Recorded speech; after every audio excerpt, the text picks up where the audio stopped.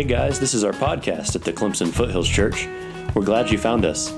Join us as we discover what the Bible says about following Jesus, loving God, and serving one another. Feel free to visit our website at clemsonfoothills.com or check out the Clemson Foothills Church YouTube channel. We love learning what God says to us in His Word, and we hope this podcast helps you to do that as well. With all that said, let's dive into the episode for this week.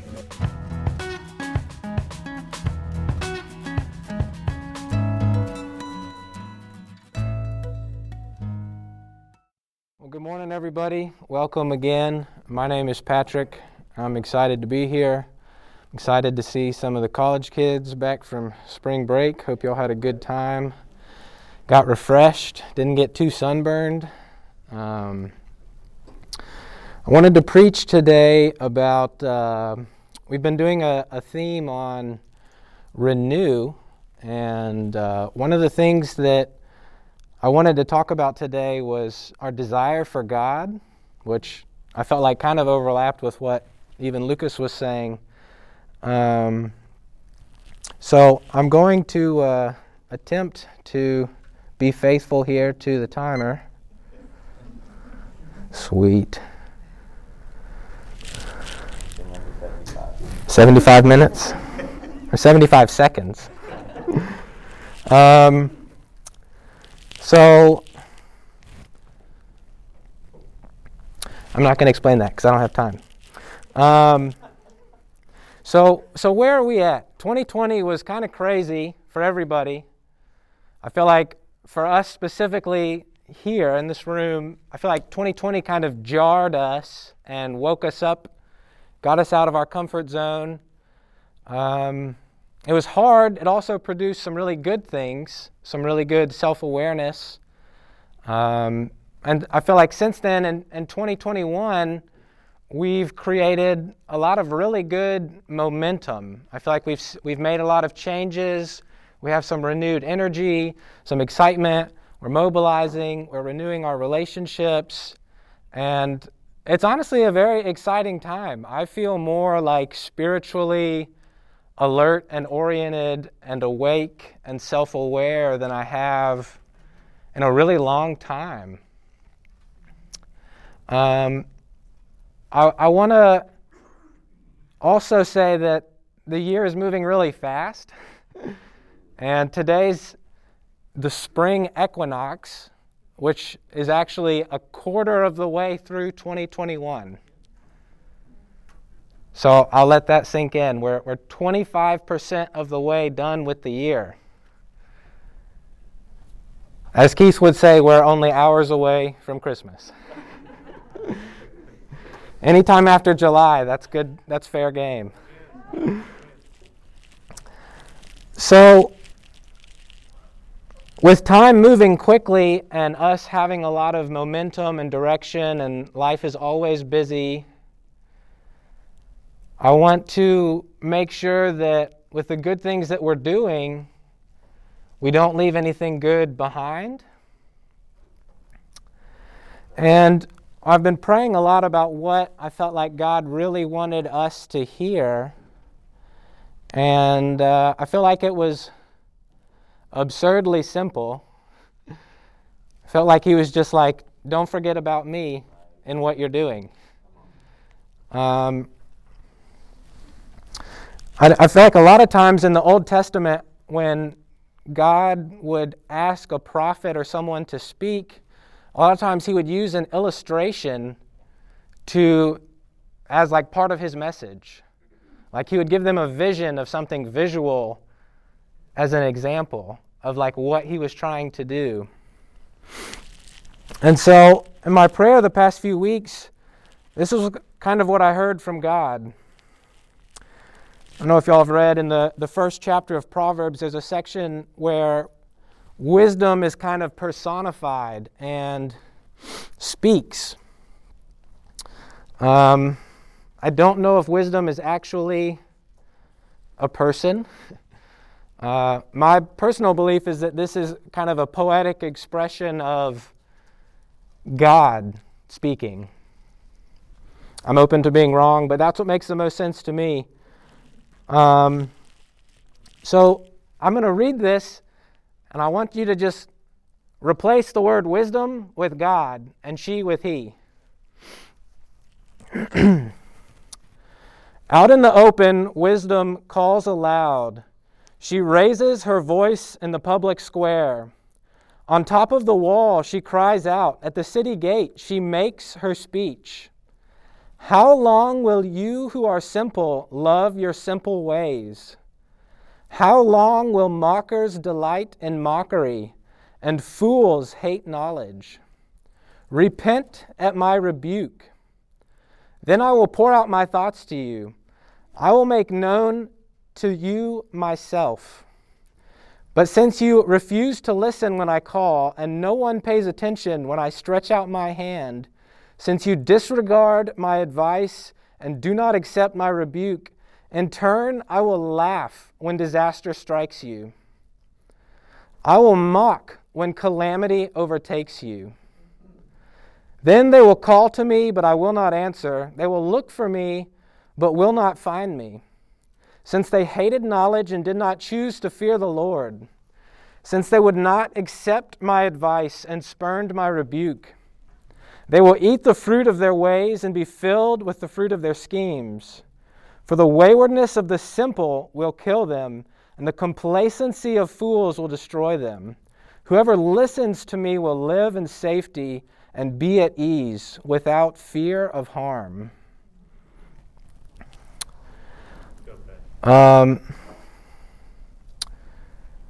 So I don't want the image that comes to my mind isn't necessarily the kind of harsh rebuke of what's being said, but I feel like God's just kind of saying, I'm up high, I'm looking down on this busy city. You're all like a bunch of ants, doing a lot, and God's just like, hey, don't forget about me, still here. And I don't think this whole passage and what's being said, this sounds more like a rebuke, and I don't think that's where our congregation is at, that we need to hear that. But I feel like God's just wanting to warn us, hey, don't forget about me and all of your religion. It's super easy to do spiritual things in a very unspiritual way. And immaturity is going from external motivation and lots of boundaries and just obey to internal motivation and a relationship and affection and wanting to do what's right, wanting to love people. And so I just want to take a warning from Israel's past that it's not just the pagans and the unfaithful who can forget about God.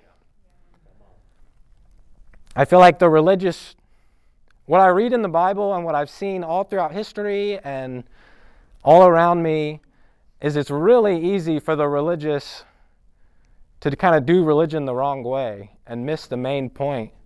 And it's not for lack of it's not like they're just idiots. It's absurdly simple. We overcomplicate it. And so I just want to hear what Solomon is saying, and I want to peel back some of the layers of behavior to look a little deeper at some passages in the Bible and why we're doing what we're doing in 2021. So I want to take a little bit of time to look at the heart of God, and I want this to be emotional. I want you to turn off your Sunday school ears that's just listening for facts. This isn't going to be anything new. And we don't need to learn anything new right now. I want us to think about our life outside of these corporate meetings and the religious, structured events that we have. and think about, are we connecting with the heart of God, which is the gospel? Because what I see in the Bible is that literally all 66 books, from beginning to end, is God initiating a relationship with us. In the garden, when there's an issue, Adam, where are you? Let's deal with this. I know where you are, and I know what you've done. And I already knew it was going to happen. But I'm not giving up on you. I'm not like frustrated and having a pity party. Like, he's initiating. Revelation 3, he's like, I am knocking at your door. To people who've already been converted and who are getting kind of lukewarm and kind of losing the clarity of what they were doing and why. And Jesus is like, I'm still here. Like, conversion is the beginning of life to the full and knowing me, not like the conclusion of your religious experience. We're not meant to just like ride that wave for the rest of our lives and not experience God anymore. That's like the conversion is like the what's the catalyst? It's like the shock to like give you life and wake you up and like start doing.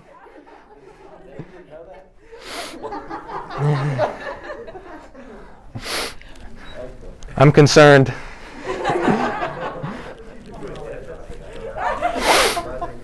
What? Yeah, that was my analogy, was like spiritual life going, like conversion is going from death to life. It's not the end, it's the beginning. And I feel like spiritually it's like, oh yeah, I remember when I got saved, and that was really the last time I experienced God. And so I feel like God is kind of saying, don't forget about me. Like, 2021 is going by fast. Life is always going to go by fast. We need the clarity and the intentionality to keep it very simple and stay focused on what's most important. I love this invitation. God says, come, everyone who thirsts, come to the waters. He who has no money, come buy and eat. Come buy wine and milk without money and without price. Why do you spend your money for that which is not bread, and your labor for what does not satisfy? It's like, this is the cry of God's heart, is like, come to me, I want you. I want to give you like good things for free. You don't even have to pay for it. Why would you be seeking other things that like aren't even what you need or really even want? This is the cry of the gospel. This is God's heart. And I pray that we can dislodge these facts in Sunday service and like believe it Monday through Saturday,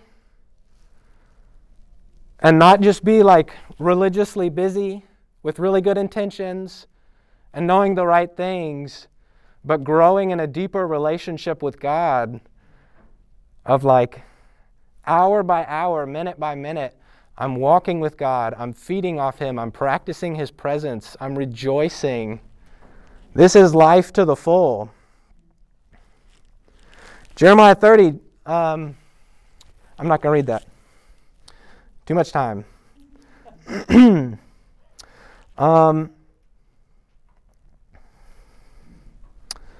So I want to take a deeper look at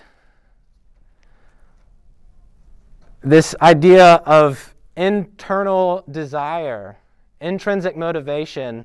What's your affection set on? And I feel like for a long time I've had this idea that like feeling affections towards God is kind of not real. Like, it's this cupcake phase of like dating that like I don't want to just chase emotion. So I'm not going to try and like feel in love with God. Which there's a nugget of truth in that. But it also throws the baby out with the bathwater. Like, that would not bear good fruit in my marriage. And I'm not going to make an analogy. That was enough there. Dang. I've been filtered 3 times by the Spirit in 12 minutes. This clock is powerful. So I want to peel back some of this behavior stuff that we see of different failures of Israel and try and see what's the root, what's really going on behind the scenes, under the hood, that started the whole process. Jeremiah 2, this is God. Cross over to the coasts of Cyprus and look. Send to Kedar and observe closely. See if there has ever been anything like this. Has a nation ever changed its gods? Yet they are not gods at all. But my people have exchanged their glorious God for worthless idols. Be appalled at this, you heavens, and shudder with great horror, declares the Lord. My people have committed 2 sins. They have forsaken me, the spring of living water, and they have dug their own cisterns, broken cisterns that can hold no water. So God says the universe should be in a state of shock. And the reason isn't pagans sinning. It's not gross, blatant, ugly sin. It's the clean people. It's the religious. It's those who are in the flock. The reason for cosmic dismay in verse 11, my people have changed their glory for that which does not profit.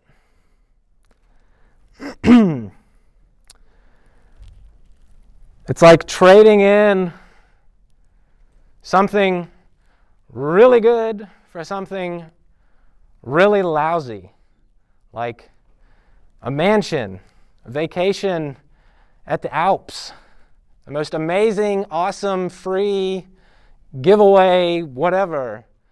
And you're like, no, I want to keep my little shack on the garbage heap because it's comfortable and it's familiar and it's all I know and I can't fathom anything else, and don't mess up my life. I don't want any change. I feel like there's something here going on at the level of affections, of taste, of before any action or behavior, I'm looking at God and then I look somewhere else and something looks better. I want that more. And this is what scares me, because God says the entire universe and all of creation should be appalled that Israel would do this.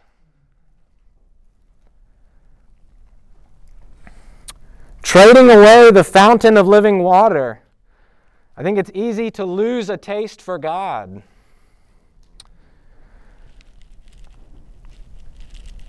And the fruit of that is you're going to go after something else. You're going to dig your own cistern.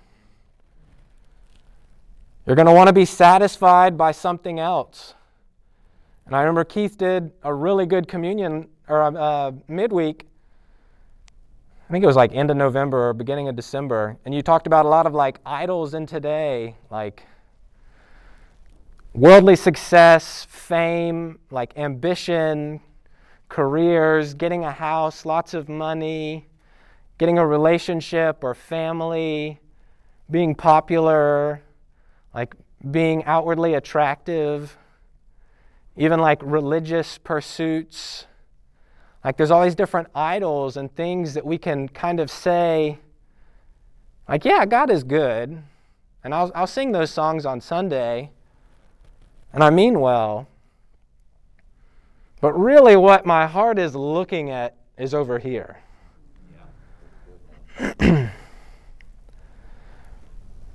And I don't know what that looks like.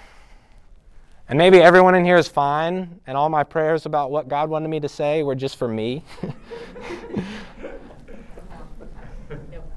I'm going to go back and listen to my own lesson. I'm not saying this because I see some kind of like egregious sin. But in 2021, I just don't get the feeling that we're all like sinking our roots deep, like in love with Bible study and prayer and community. And I feel like God is doing a lot and everyone is excited and everyone is trying. And I just want there to be this like vertical relationship that everyone has. And everything you're doing, all the love for people, all the obedience is flowing like naturally out of that as an overflow of like, I love people because I love God and I'm so grateful. And I actually just want to talk about Him and the gospel. And I don't think that's far-fetched or like romanticized or idealized. Like, that's actually just real. And if we have a hard time experiencing that, then why are we here? Like, if we're going to stop early and just do this, like, busy behavior and programs, like, we're missing the whole point. And what are we sharing with people? And if we're supposed to be reproducing ourselves, what kind of disciples are we making if we're not really sharing the bread of life? We're going to be anxious and burnt out. It's unsustainable. The cross is too heavy without the Spirit and God's love. And this is like so simple. This isn't like PhD.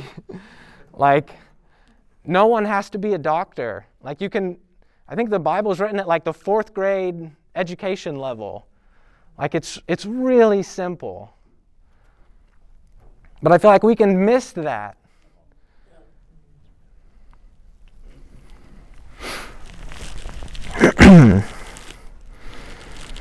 75 more minutes to go.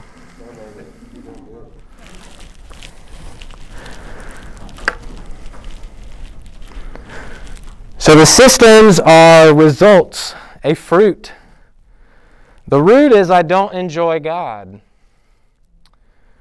And there's a morality there. That's what I meant with this slide. There's an ethics of this isn't just like extra credit. Like maybe if you're lucky, you'll be someone that connects with this and actually enjoys Christianity. Like God actually says it's wicked if you don't. Is my time up?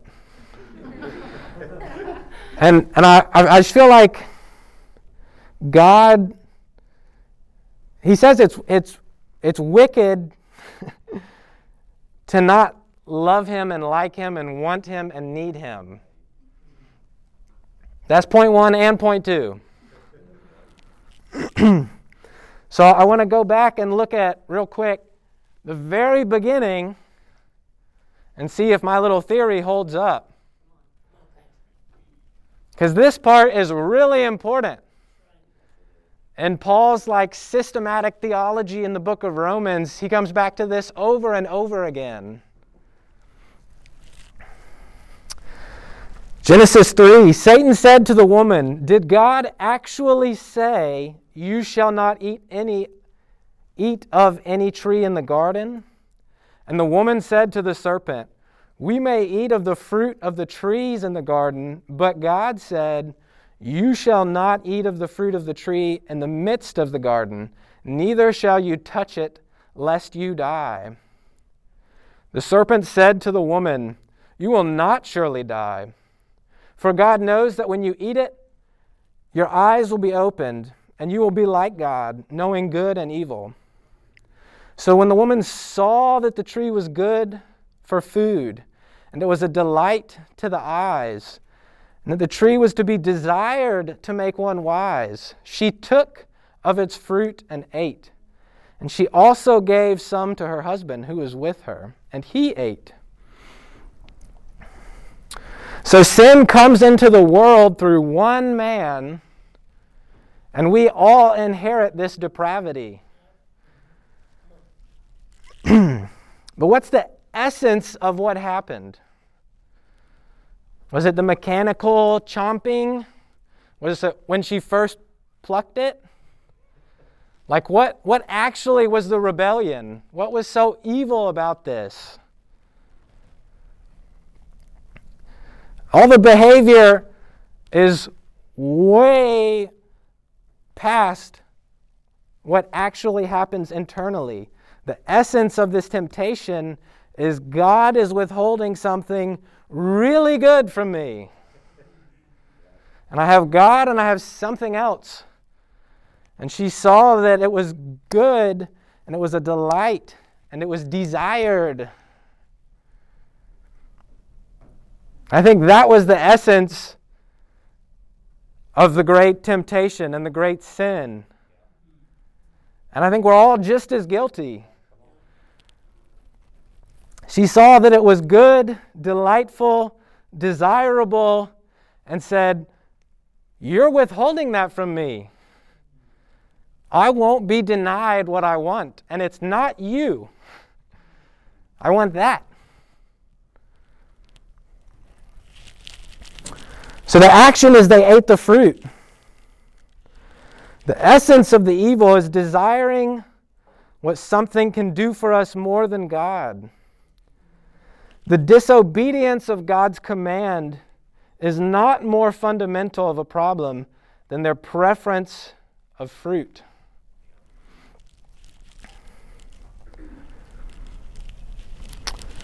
So I want to ask us in 2021, where is our internal affections?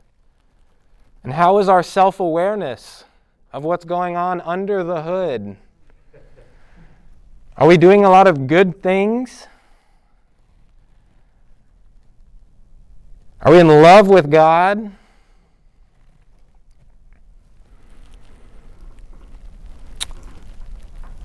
I want to look at a few more scriptures real quick and just hear some examples, mostly from the Old Testament.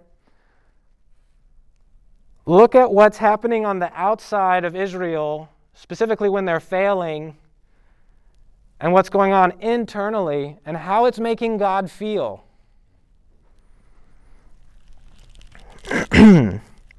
What's going on in the human heart that gives rise to the action?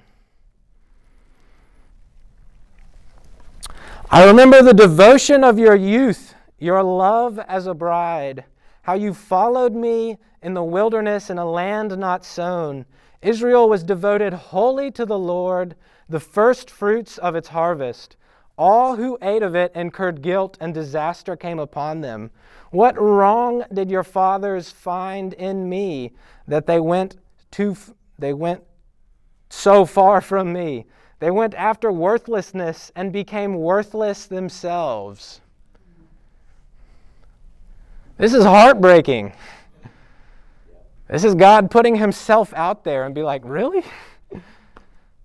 What did I do wrong? Please tell me.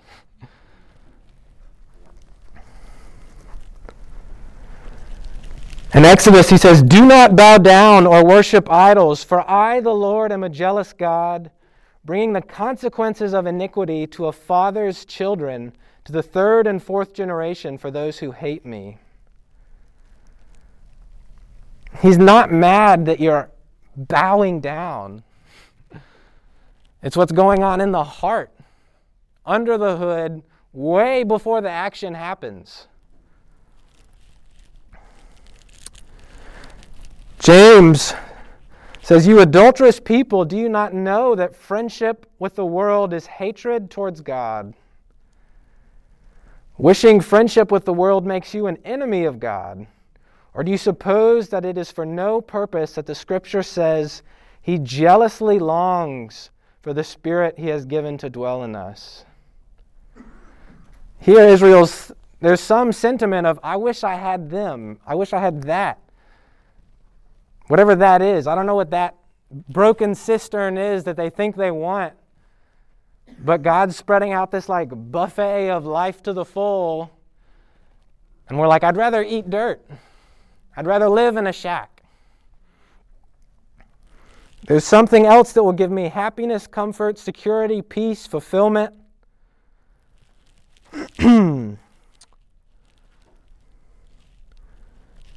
I have some quotes that I really like. I'm not going to read them.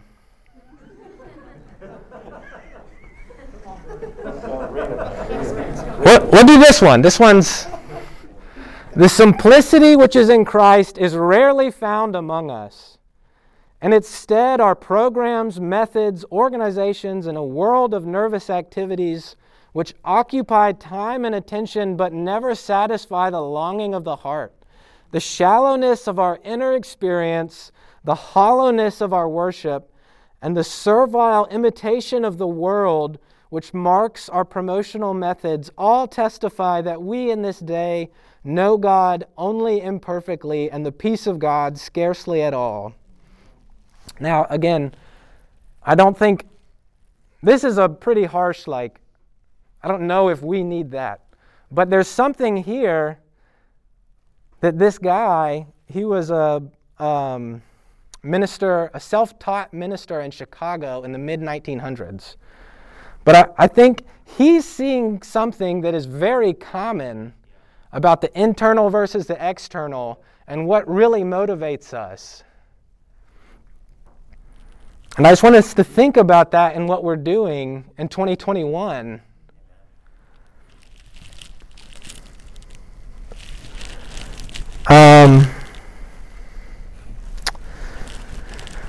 So this is kind of a tangent, but also kind of related. I think we go too far in associating happiness and pleasure with selfishness. God gave us a desire to be happy. No parent wants their kid to do all the chores and obedience and be unhappy. And you're more mature when you're suffering. That's no parent concludes that. But I feel we kind of put that on ourselves. And there's some philosophers that kind of influenced this thinking a long time ago in our culture, and I feel it's very prevalent here. I hear it all the time in discussions, in the church or out of the church, all around me. I catch myself thinking this stuff, that the more pleasure I get out of something or the more happy it makes me, that detracts from its goodness or righteousness, or I can't go serve someone and enjoy it, or I'm really just being selfish. I have to, if I was really like Jesus, I would not like it. And somehow I would love them, but not like this. And it's just weird, but it's there, and this isn't a prosperity. I'm not trying to say the broken cisterns of happiness that we look for are good. I'm trying to say that God gave us a desire that only He can satisfy, and I don't think we really want Him enough to be satisfied in Him, which is why that's appealing. It's the path of least resistance.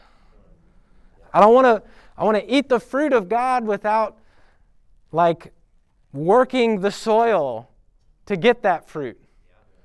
And I can do it with some counterfeit things over here. And it's just hollow, it's empty.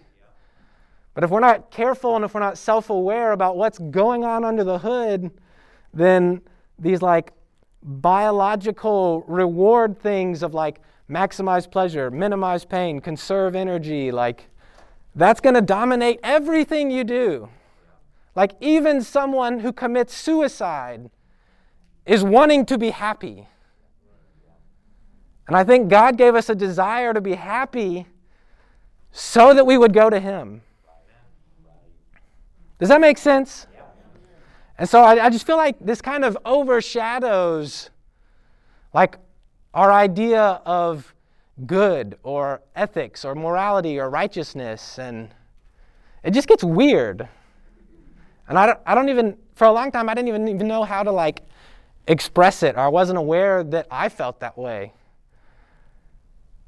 And it's not supposed to drive us to like low-hanging fruit of sin or anything without God. It's supposed to say like, I want this bad enough to like turn off the TV and pray when I'm stressed, and not just like spend emotionally, impulsively online, or eat impulsively, emotionally in the kitchen, which is like the easy stuff to do. And you don't feel good afterwards. Like the sugar rush or the package coming on the porch is like instantly like, what else can I have? Like there's this ceaseless factory of desire that God wants us to use to go to Him and not nibble on the spiritual junk food. C.S. Lewis says it this way: our desires are not too strong but too weak. We are half-hearted creatures fooling about with drink and sex and ambition when infinite joy is offered us. Like an ignorant child who wants to go on making mud pies in a slum because he cannot imagine what is meant by the offer of a holiday at sea. We are far too easily pleased. I'm not going to read that one. I'm not going to read that either. So this scares me. When Israel finally gets the promised land, the group that's the religious priests don't get hardly any land.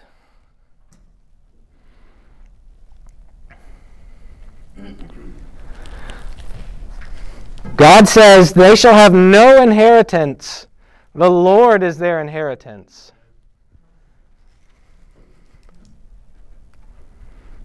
The Sunday school answer is they had the best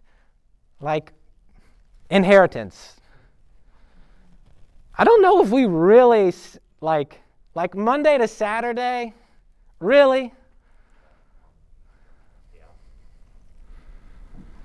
Like this is what I wrestle with hour to hour when you zoom in on my life. I would rather have the other inheritance. It's more exciting to feel like I got land, I got a future, I will be happy, I'm secure, I can work this, I can make something for my family. Who wants to be a priest? What? And I feel like if we're not having this deep, deep, supernatural, vertical, experiential relationship with God, then being a priest is really lame. And no one wants that. Evangelism should be so simple. This cistern doesn't hold water. You're going to die of thirst. Drink over here. Me find water. Really simple. Don't eat dirt. Dirt is bad for you. Come eat the bread of life over here. This side is somehow better than this side because I keep God and broken. Next week, everyone's going to be over here. And so I even reading this stuff, I'm I know these answers, but I don't know if I feel it all the time. And if I don't feel it, then I can't really look someone in the eye and want to share anything spiritual with them. I kind of pull some out of my back pocket and share kind of out of guilt or, I don't know. Just this should be so powerful. I know what this tastes like. Do you want it? Like, this is life to the full, is me having this and getting to share it with you and help you have it too. And awaken this desire where people are tired of their own garbage and self-deceit, that they want God.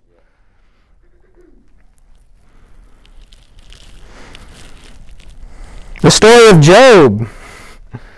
Satan's like, I don't believe that Job really loves God more than the things God gave him. So God's like, okay, take it. In so many words.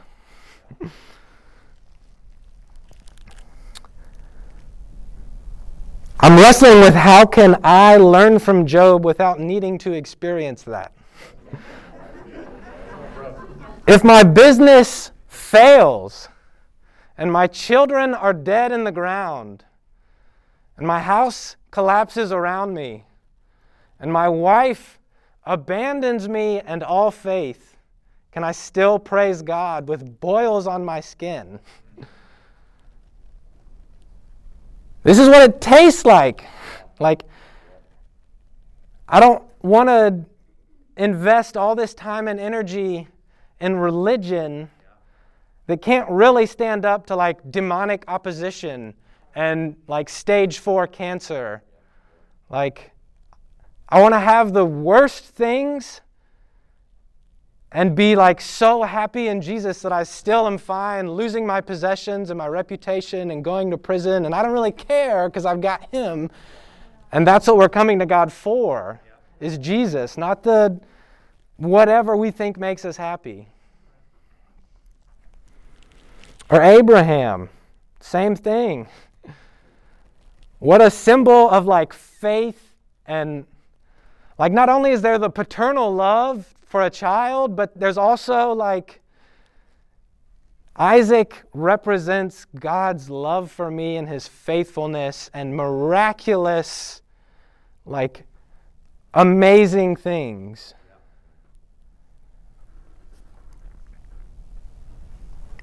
And I feel like there was just something there where God was like, I gave you a good gift and you want it more than me. You like it more than me. And He asked Abraham to sacrifice Isaac. He said, give him back. I think the point was for Abraham to experience letting go of something that became too important and became this perilous relationship. And God's like, you haven't done anything wrong, but zooming way in, there's a problem under the hood.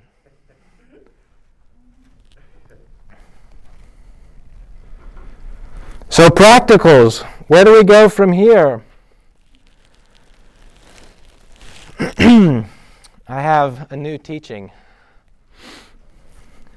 It's better than Pastor Ben Galbraith's discipleship staircase infographic that he gave us a few weeks ago.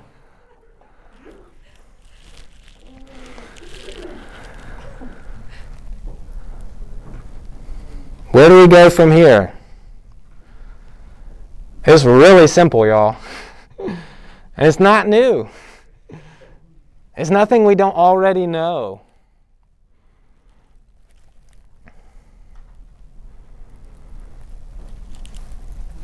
I think I just want to emphasize that some of the teaching that we get here is exceptionally magnificent. And I'm not saying that out of flattery, just objectively. I guess why I still live in Clemson. Because of the leaders and the mentors and the men that I look up to.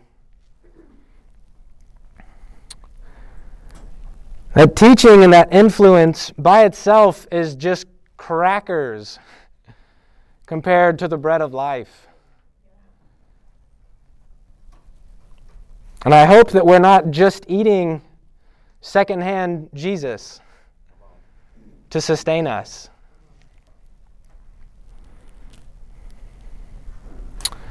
So how do we do this? Jesus said it looks like this. The kingdom of the heaven is like a treasure hidden in a field which a man found and covered up. in his joy, he goes and sells all that he has and buys that field.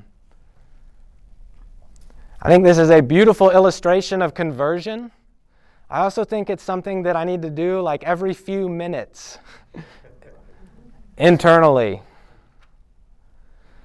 You said something to this effect the other day. You were like, the problem with a living sacrifice is that it keeps coming back to life. And I feel like we need to sell all that we have, figuratively, over and over and over again, and keep saying, God, you're still what I need, and you're still what I want. I desire what you can give me. Paul says, for me to live is Christ and to die is gain. I desire to depart and be with Christ, which is better by far. I consider everything a loss compared to the surpassing greatness of knowing Christ. Everything in my life is not equal to the joy of acquiring and possessing Christ. And treasuring life above Christ is a tragedy. In Hebrews, the author says that his audience at one point in their lives joyfully accepted the plundering of their property, since they knew they had an eternal possession and an abiding one.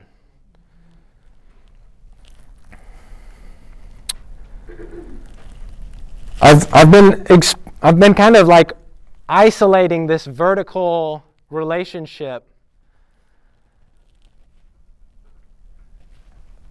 The reality is that you can't really love God well by yourself. And his goal is not to make you happy in him and alone. So that's why these are like lumped together. Love God and love people. Like I've heard several parents say, like, you want to do something for me that would mean a lot to me? Love my kids. Invest in them. And I feel like that's what God is saying too. He's like, I love these people, and so if you love them, you're loving me. I feel loved by you. And I think of, my wife was telling me this morning, like Peter's reinstatement went over and over again. Jesus is trying to repair his relationship with Peter. At the end of, what gospel is it? John. And he's like, you love me? Feed my sheep. You love me? Take care of them. And I think there's this interesting complexity of like, the vertical will go horizontal. And so I think we need to be having these like really, really, really powerful vertical experiences. But even then, God's like, that's not the end of the fulfillment. Like joy is most fulfilled when it's expressed. That's why you want to talk about your favorite restaurants and your shows or whatever. And God wants that to happen for us, where we're taking care of each other and serving each other. It was kind of nice being tall. And this doesn't just spill over to just community. It's all the pillars of Christianity, the basic, like, founding pillars of our faith. The disciplines of prayer and Bible study are obvious. Worship, fasting, community, confession, Sabbath. All of these things go into renewing our need for God, our dependence on God, and our hunger for God as a means of renewing all things.